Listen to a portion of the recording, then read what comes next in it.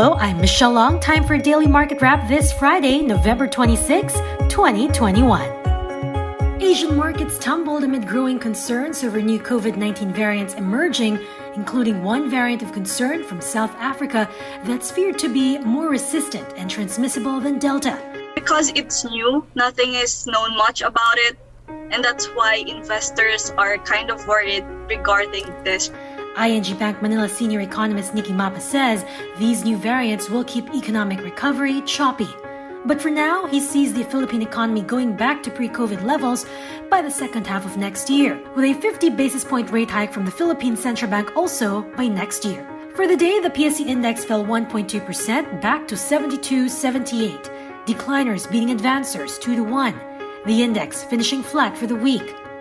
Absolute Traders Bonner Detoc, however, is staying optimistic, saying the charts seem to indicate the bulls are coming. Crucial level that I'm really looking to break is around 7,432. Let's put it around 7,450 for that matter. So what the index needs to do is to break 7,450.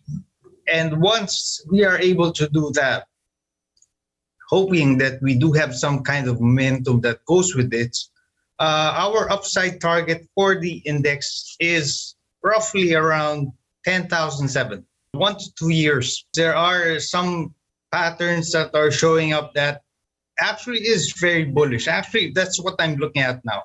It's a double bottom. And I think right now, people are kind of iffy on which way we're supposed to go. That's why it's struggling at around 7.2, 7.4.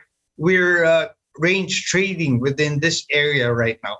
But I do hope that soon we are able to break 7,450, get past 7.5.